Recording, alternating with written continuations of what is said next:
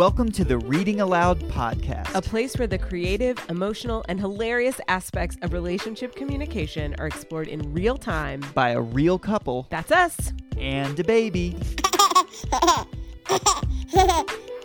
Enjoy.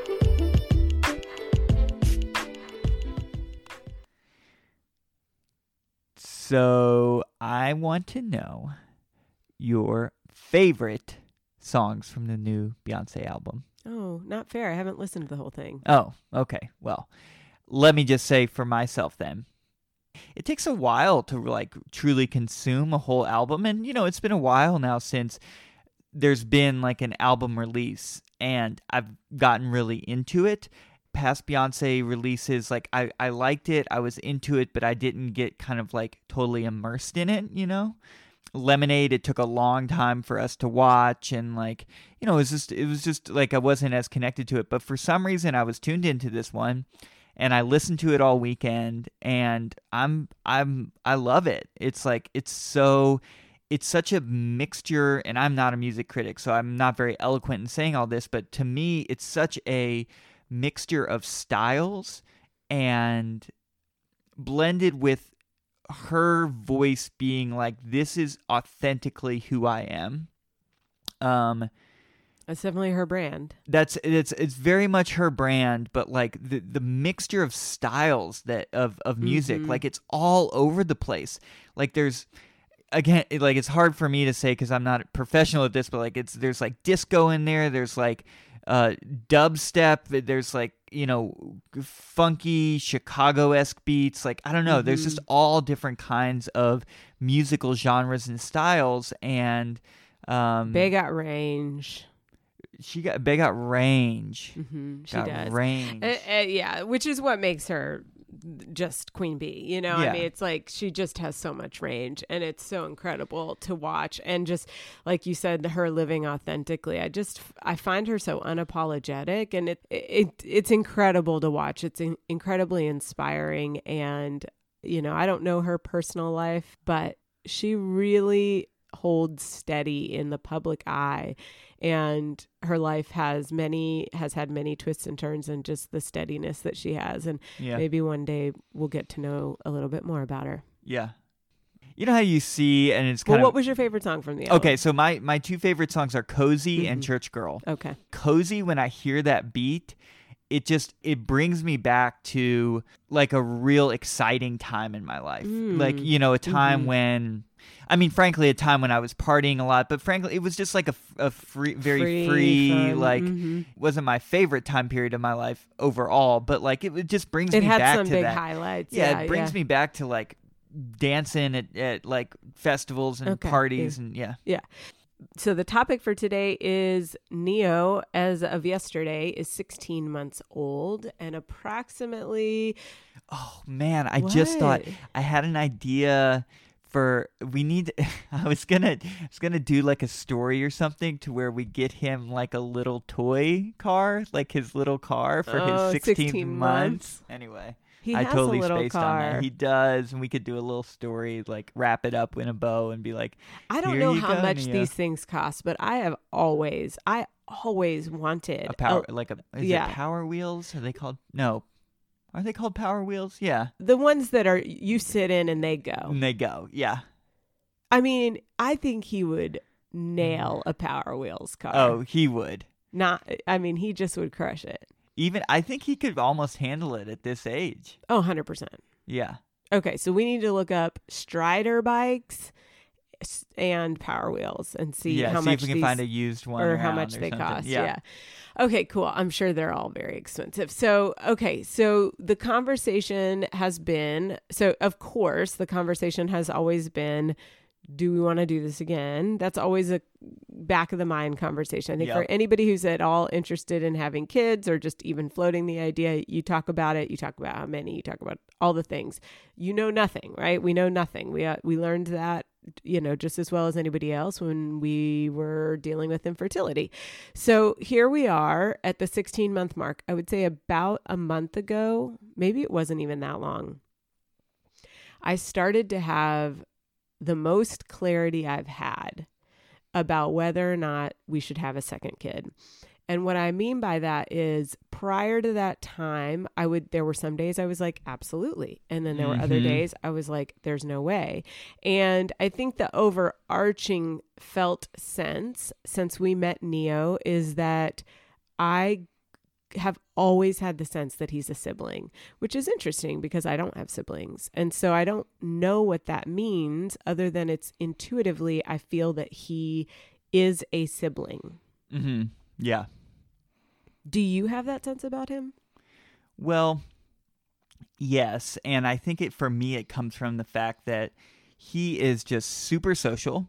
Mm-hmm. He is so much more grounded, and I don't know how to put it other than just saying well-behaved, but like that doesn't feel like accurate. But anyway, he's more well-behaved. Well, he's like more centered and grounded. He's more centered and grounded when he's interacting with people. And it just, I mean, even for example, when we got Pleat, like I've joked, like Pleat's a little bit free babysitting because those two just play. Mm-hmm. And especially as Neo's gotten older and kind of can run around, they just play and I don't need to watch them. They're on the couch like wrestling and I can do dishes. Mm-hmm. And it just feels like that he's made for that. I think the grounded piece is probably what I'm tuned into more because I was an only child and that feels like a good fit for me. And I was also very social. So but I also think of it like that. Like he just does well with others. And so I don't know. I just feel it. I really do. Okay. But this up and down thing about being back and forth and like, that's not a solid feeling for me. Like on days when things are going smoothly, I'm like, yes, we could totally do this. And then on days when things feel very challenging, I feel stressed or we feel overburdened and we can't connect and all the things are just feeling disrupted, that I feel like it was not a no, but like an oh shit, or like this doesn't feel possible. Like that never felt good to be up and down. And I definitely have needed to wait until clarity came. So here we are at 16 months and, again, 2-3 weeks isn't a terribly long time, but it's on the back of feeling like it's always been a yes. I've just waited to know for sure. And now I feel like I know for sure that we want to do it again. Yeah. With that, we've got a couple things going on. We have our egg in the egg bank that is genetically normal. That's a lot of assurance about the health of the baby. Right. What we don't know is how my body will respond to taking that baby. Right. I don't know how official this is, but what I have heard is, the longer a baby's in a bank, kind of that the chances might be less. And it's only been a year or 2 years. It's only been 2 years. Yeah, I'm not sure about that. I think what I remember about that is it's after a certain point, like there is kind of a cutoff and maybe that's like 10 years, but like after that, it does start to decrease a little bit. I think for the first several years, it's pretty equal. Like there isn't. I feel like you're making this up. Do you know this? No, I mean, I don't have any sources to cite, but that is what's in my memory. Okay. Like we've been told that before. Oh, okay. Well, either way, Neo was not a freshie because they didn't do a fresh transfer, but they did it 1 month later. So he was frozen temporarily. So we have the egg in frozen that we know is genetically normal. Right. And then nobody told me to get off birth control, but I certainly feels like the right thing to do as my body prepares to get pregnant again. I don't want to get off birth control. It makes sense to me. Yeah, I don't want to get off birth control the month or whatever before we have the baby. It changes it changes the hormones in your body, and you're trying to prep your body to get pregnant. I mean, it's not that people don't get pregnant while on birth control, but like, I don't know, it just feels like we want to give ourselves the best chance possible. Yeah. I want to talk about that cycle of hope and disappointment again. So we have our fertility series from a couple years back where we recorded week by week how we felt as we were trying. Yeah. And there was such an up and down. It was such a roller coaster. Hope, waiting, anticipation, disappointment, freedom, hope, waiting, pain, struggle, arguments from like, it's time to try. I'm not in the mood. Doesn't matter. Try. Have we ever told the story about the time you went camping while I was ovulating? Maybe. I mean, we're we're literally getting like in the hundreds of podcasts reported, so maybe somewhere in there we've told it, but I was on a flight yesterday with the OBGYN and she's like, we were talking about, oh, you're headed to Asheville, you live in Asheville. She's like, yeah. I was like, where do you work? What do you do? Da, da, da. She's like, OBGYN. And we were talking about fertility and, whatever, her experience, my experience, all of it, etc. And I jokingly said, there was a time that I put some in a plastic baggie and popped it in the freezer. Oh, that's right. I don't even know if I put it in the freezer because you were. I was going on a men's trip, right? Mm-hmm. Yeah, a pre-planned, men's. And it was right trip. when I was ovulating, and that's the level of absolute desperation that I was like, I can't go a month without trying. Like, we can't lose that month. And I was so disappointed. And it was like, I even talked to our friend who works on a farm, who is working with animals and their and reproduction. And I was like, explain to me this turkey baster sitch. And he was like, it's not going to work. And I was like, tell me the best shot I have. And he was like, he kind of gave me some instruction. And of course it didn't work. But here we are in this window. I'm not on birth control and I'm fucking disappointed again. Yeah. Like we had a month where it was ovulation station and it was go time. Yep. And I'm fucking pissed. And you didn't get pregnant. And it sucked. Yeah. Yeah, it sucked. Yeah. And I even texted my girlfriend, who is my go-to person for this. And I was like, ovulation plus lots of hot sex does not equal a baby. And she was so sweet with me. Mm. She's like, I'm so sorry. She didn't say, well, at least you have an egg and the genetically normal in the bank. Yeah. And she was like, it's okay. She didn't say it's okay. She was just like, it's so disappointing. Yeah. And then I had somebody say like, well, why would you set yourself up for that kind of disappointment? And I'm like, it's not a setup. It's like, it's not an option. Well, maybe you knew this. I mean, I had a sense of the timing, but I can say for a fact, it was not a vocal active conversation. Yeah, we between weren't like, us. I'm ovulating, let's go. Exactly. Like it was not that. I think both of us knew to a certain extent, maybe you more than me, but it was still like, I could not help having those thoughts and feelings of like, oh, I wonder if we got pregnant. Right. Well, because after the fact, we both kind of looked at each other like a couple days in and we were like, that was probably ovulation time. And you were like, oh, I had that thought. It's like, that's how inherent it is. It's like, we know these cycles so well that we're like, yeah, I knew that. Right. And then subsequently, both of us were like, yeah, we could be pregnant, and it's like, it isn't a choice. And that was the fucking horror of it in the fertility process was you can't, unless we were abstinent always or for an entire month, you couldn't actually go an entire month without thinking that maybe, because people are like, oh, sometimes they get pregnant, it's before they're ovulating, right. But it's a couple days, and the girl swimmers, or the guy swimmers swim fast, and the girls take a long time, so maybe they lasted, or, I thought I was done ovulating, boom, pregnant. Like, there really isn't a month you could go. So we had no relief from that. And here I'm in this situation again. And similar to the question of like, why would you set yourself up for that? I feel like, why am I setting myself up for that? And I'm just consistently reminded, like, it isn't a choice. It's not a choice. Yeah, it's not like you're making this decision like, I'm here, I'm trying, and if I don't do this, then I let all aspects of like hope or thought that it might occur go, if I don't do it within this window. It is so varied, and in that variedness there is certainty that you will have emotion.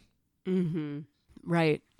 So here's what I know is that this is going to have to be a part 1 conversation because there's so obviously so much more to talk about. But here's what I want to say is that it is amazing how challenging it is. And it's funny because as soon as we did IVF and we got those statistics on just that one, that was just a single sample, right?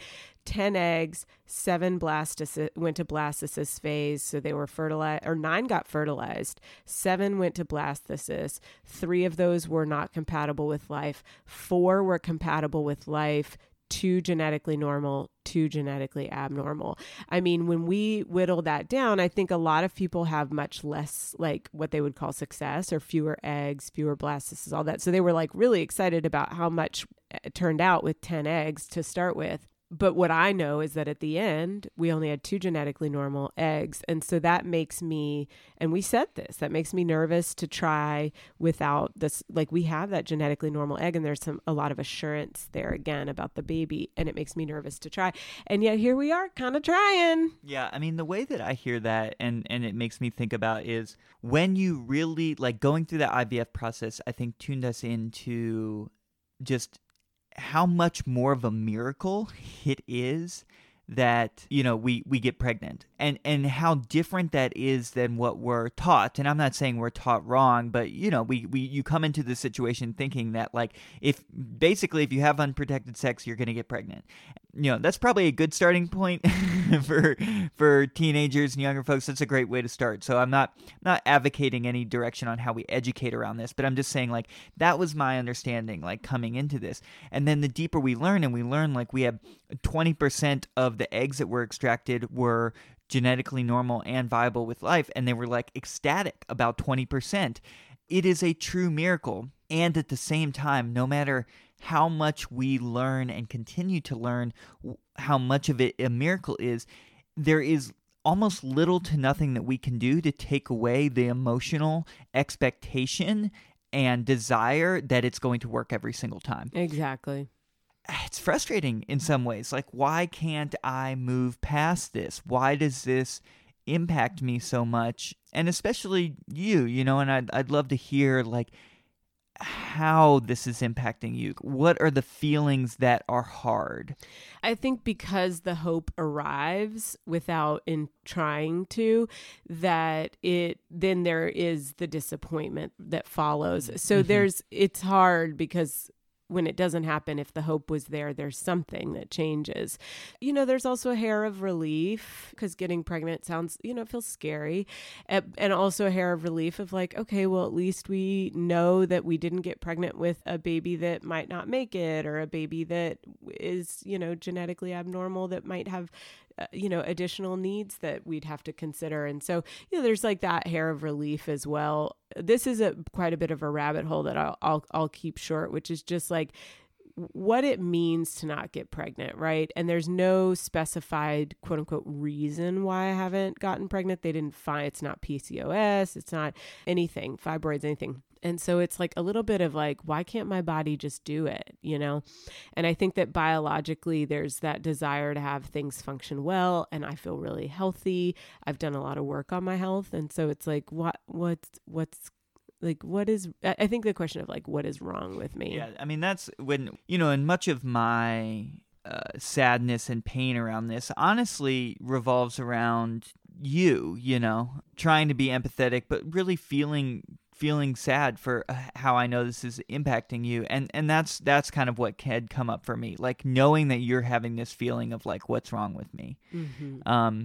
So it doesn't surprise me that you would feel that way. I'm really sorry that you do. And I think there's just the kind of the joy of the miracle of the surprise or whatever. Like everything else is very scientific and scripted, and it's kind of like, you know, I'm ready for that like miracle-y surprise thing. So regardless, so I wanted to just share something with you because I had a doctor's appointment this morning, and one of the lab findings was that my estradiol, so like, is so good. I'm in great place.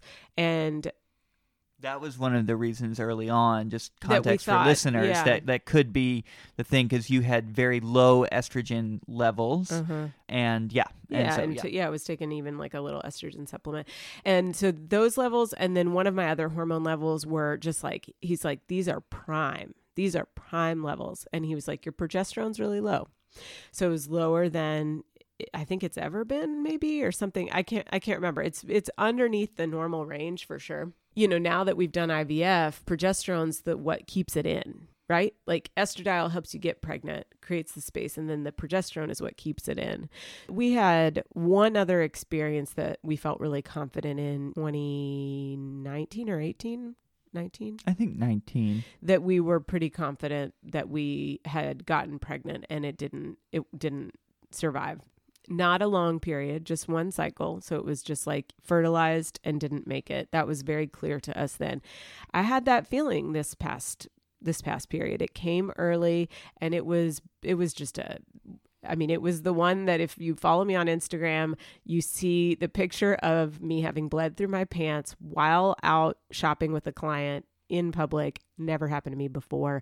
Could not do anything to contain this period. I had on 18 levels of protection, and it still came through my pants. So, and I mentioned to the doctor, I was like, here was the sequence of events, timing, heavy flow.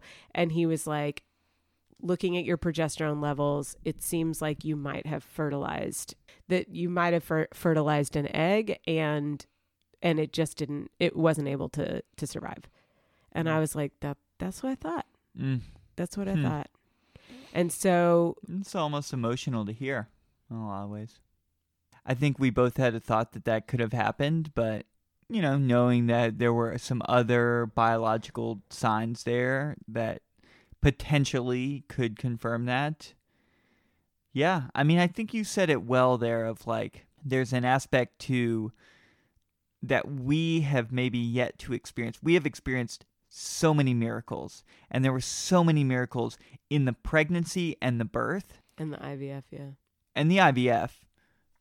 But we have not experienced the miracle of like ease. The getting pregnant phase, and we have in our own way. And a lot of people don't have success their first time with IVF, so that was a miracle. But I know what you're saying.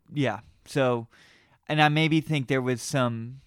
Let me just say, I don't want to be dismissive. I want you to share. It doesn't feel like a miracle to you of the getting pregnant. Or we haven't experienced that. And maybe there's some hope there. Well, I'm just paraphrasing what I felt like you had shared earlier of like, there's magic there that you want to experience. And, knowing that it was a possibility again, it's just like, I don't know. There's emotion around that. I can't describe it any more clear than there's just emotion. There's feeling. As they say, it's making me feel some kind of way. But I don't have all the words for it. Well, sure. Yeah. Because it's like, there it is so close, and then something doesn't work. And I mean, in this case, if it's true about the progesterone levels, then it was, again, my body just not being in right form. But and just, I think we've had those experiences that we've talked about a lot where it was like, what was it? May Day, which is like the day of fertility and abundance and blessings. And it's like, we've had all these, like, that was the ovulation, and there's like, right. Like, all these synchronicities, the synchronicities, and the, like, everything felt so right. And it was easy and seamless, and just really, really very, like, not otherworldly, but just so expansive and big and amazing. Yeah. And then to not have it work, it's just like, or whatever, these like negative terms aren't really fair, because again, we have a child, and we have. Well, you want to remain. I think what you're expressing there is you want to remain like positive and focused on the things that are working well, because they are such blessings. They are such blessings. And at the same time, and I think this is something in our society, we're a little bit overly addicted to but I think that they're to the throwing the positive on everything. Yeah. But I think that the thing is that, like, again, getting all those eggs to genetically normal. I mean, at every point we were told, like, this is a miracle, right? Down to everything that happened through the birth and the birth itself, there were so many miracles. So it's not that we're not experiencing miracles. We're not experiencing a type of miracle that we want to experience. And so you're right. And so funny thing, the suggestion was a little bit of a progesterone supplement, which is funny because it's really in support of when and if we do IVF again. Later this year, potentially, is the timeline, right? And it's already August 2nd. So coming up, and we'll talk more about that in part 2 of this episode. It's just funny because I'm like, okay, well then now we're putting my body in the position to have the one thing corrected that might have prevented this. And it's just like, oh my gosh, Won't it be nice to close the door? It will be. It will be nice to know that this chapter of decisions and unknown and waiting is past. Mm-hmm. It will be. There will be some ease after that. Do you think that I'm going to want to have a third kid? No, Are you sure? I'm pretty sure. Are you sure?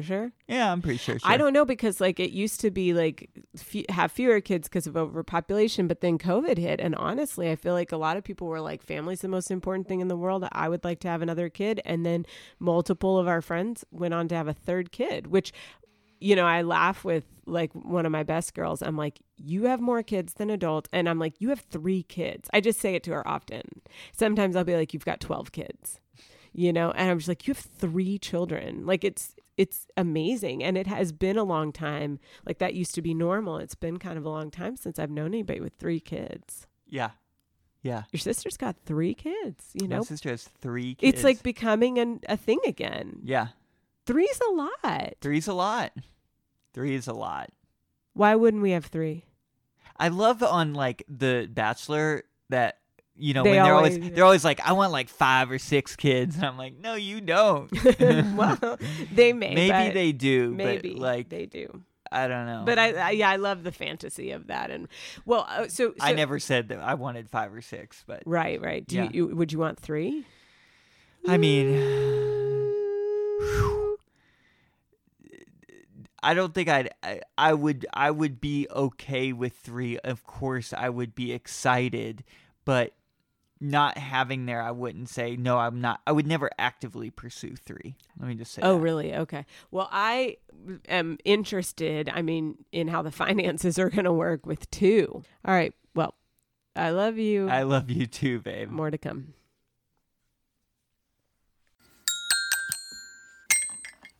Thank you, Neo. Yeah. Hi, everyone. Did you know that the Reading Aloud podcast has a Patreon account? That's right. When you support this podcast through Patreon, you become a part of our Reading Aloud family, and we love our family members. At its core, this podcast is about providing insight and conversations that will support and inspire our listeners to deepen their relationships and build community through conversation. Every week, we receive meaningful feedback on how the Reading Aloud podcast has supported someone through a challenging time, and now we need your support to keep that going. Your Patreon commitment not only provides you with curated, fun, and interactive bonus content, it helps us cover the many costs of producing a podcast. Check out our Patreon link in the show notes and see which level you can commit to. And know that we thank you so much for both your listening support as well as your financial support. Thanks, y'all, for listening and participating. We always have a great time with you. And if you enjoy the podcast, please go online and rate, review, share this with your friends. This is the way that we build this community. Yeah. All right. Bye. Bye.